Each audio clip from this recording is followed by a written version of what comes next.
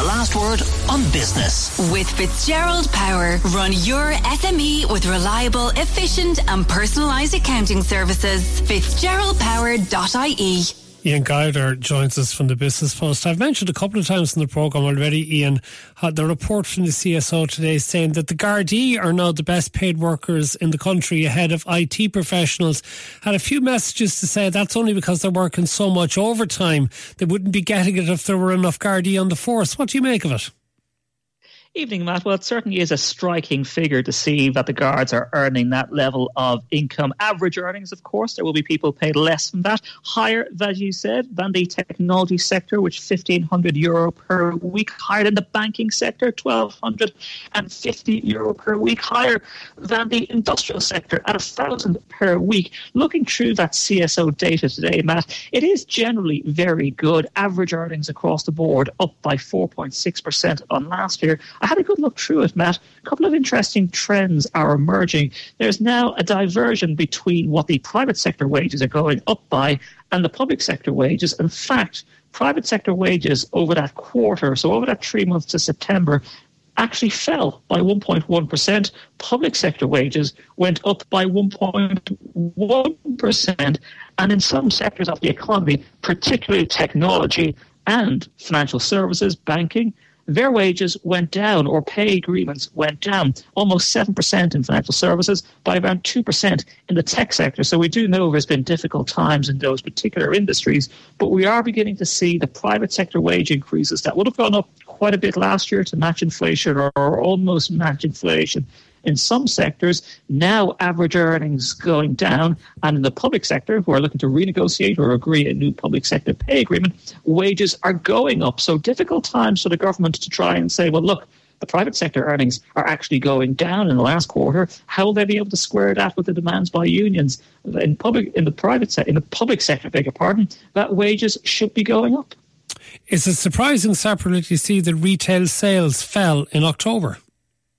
It really is, because when you look at the overall economy, we've just mentioned average earnings there, and last Friday we mentioned there's a record amount of people in employment in the state, yet on a monthly and annual basis in October, retail sales are down, and down across the board, pretty much every sector. The department store sales down by around 10% year on year, clothing sales down 7.5%, books and newspaper sales down almost 5%. Food sales down 2.5%, bar sales down 1.5%, even though we had the Rugby World Cup on in October. You would have thought that would have put people out to see those Ireland games. So what's going on in the economy that is making people, even though they're in employment, earning more than they would have been a year ago? What is making them so cautious? We will get probably a bit more details for November to see whether people were hoarding their cash. Maybe they were waiting for Black Friday and Cyber Monday to try and get some better deals. November and December, the two biggest months for the retail sector. I'd be waiting for the November data at least before making any major pronouncements as to whether people are feeling the squeeze from the cost of living, whether they're perhaps saving, maybe they're holding on to their money in anticipation of the economy getting worse. But it is interesting, Matt, when you look at the macro data about employment, when you look at the wage data, people in the public sector doing quite well and getting that pay rise, and then you see these retail sales data going into the busiest time of year looking a little bit wobbly. We always associate Larry Goodman with beef. That's where he made the bulk of his initial money. But he has a lot of other business interests as well, particularly in property, but also in healthcare. Tell us about the profits at the Blackrock Clinic private hospital, which he owns.